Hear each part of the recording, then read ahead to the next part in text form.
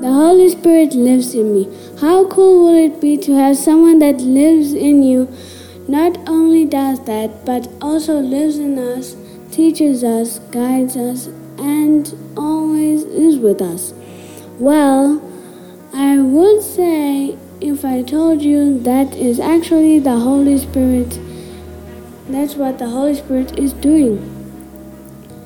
He knows that Jesus went to heaven, and he asked our Father God to send the Holy Spirit to us to be with us wherever we go. Yep, you got it. Everywhere you go. I wonder, where does the Holy Spirit live then? Well, let me explain. Our Father God sent the Holy Spirit to live with us and live in us.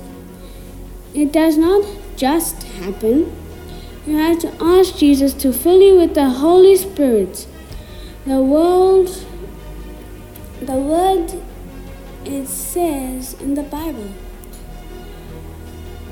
It tells us how God asks for something and He will give it to us.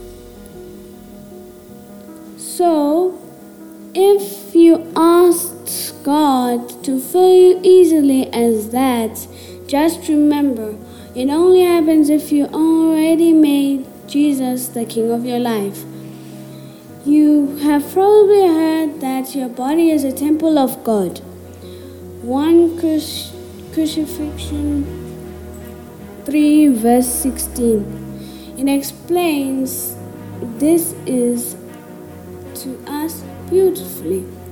Remember that you are the temple of God and the Spirit dwells in you.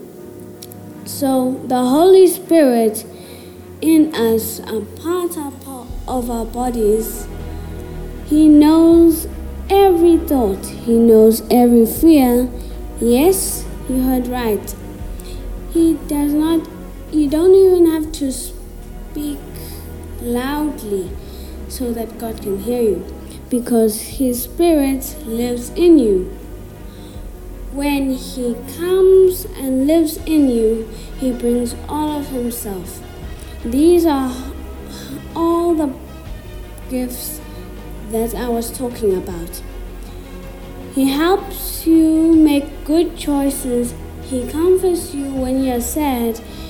He gives you courage when testify of Jesus. And yes, He speaks when He wants you to pray for someone.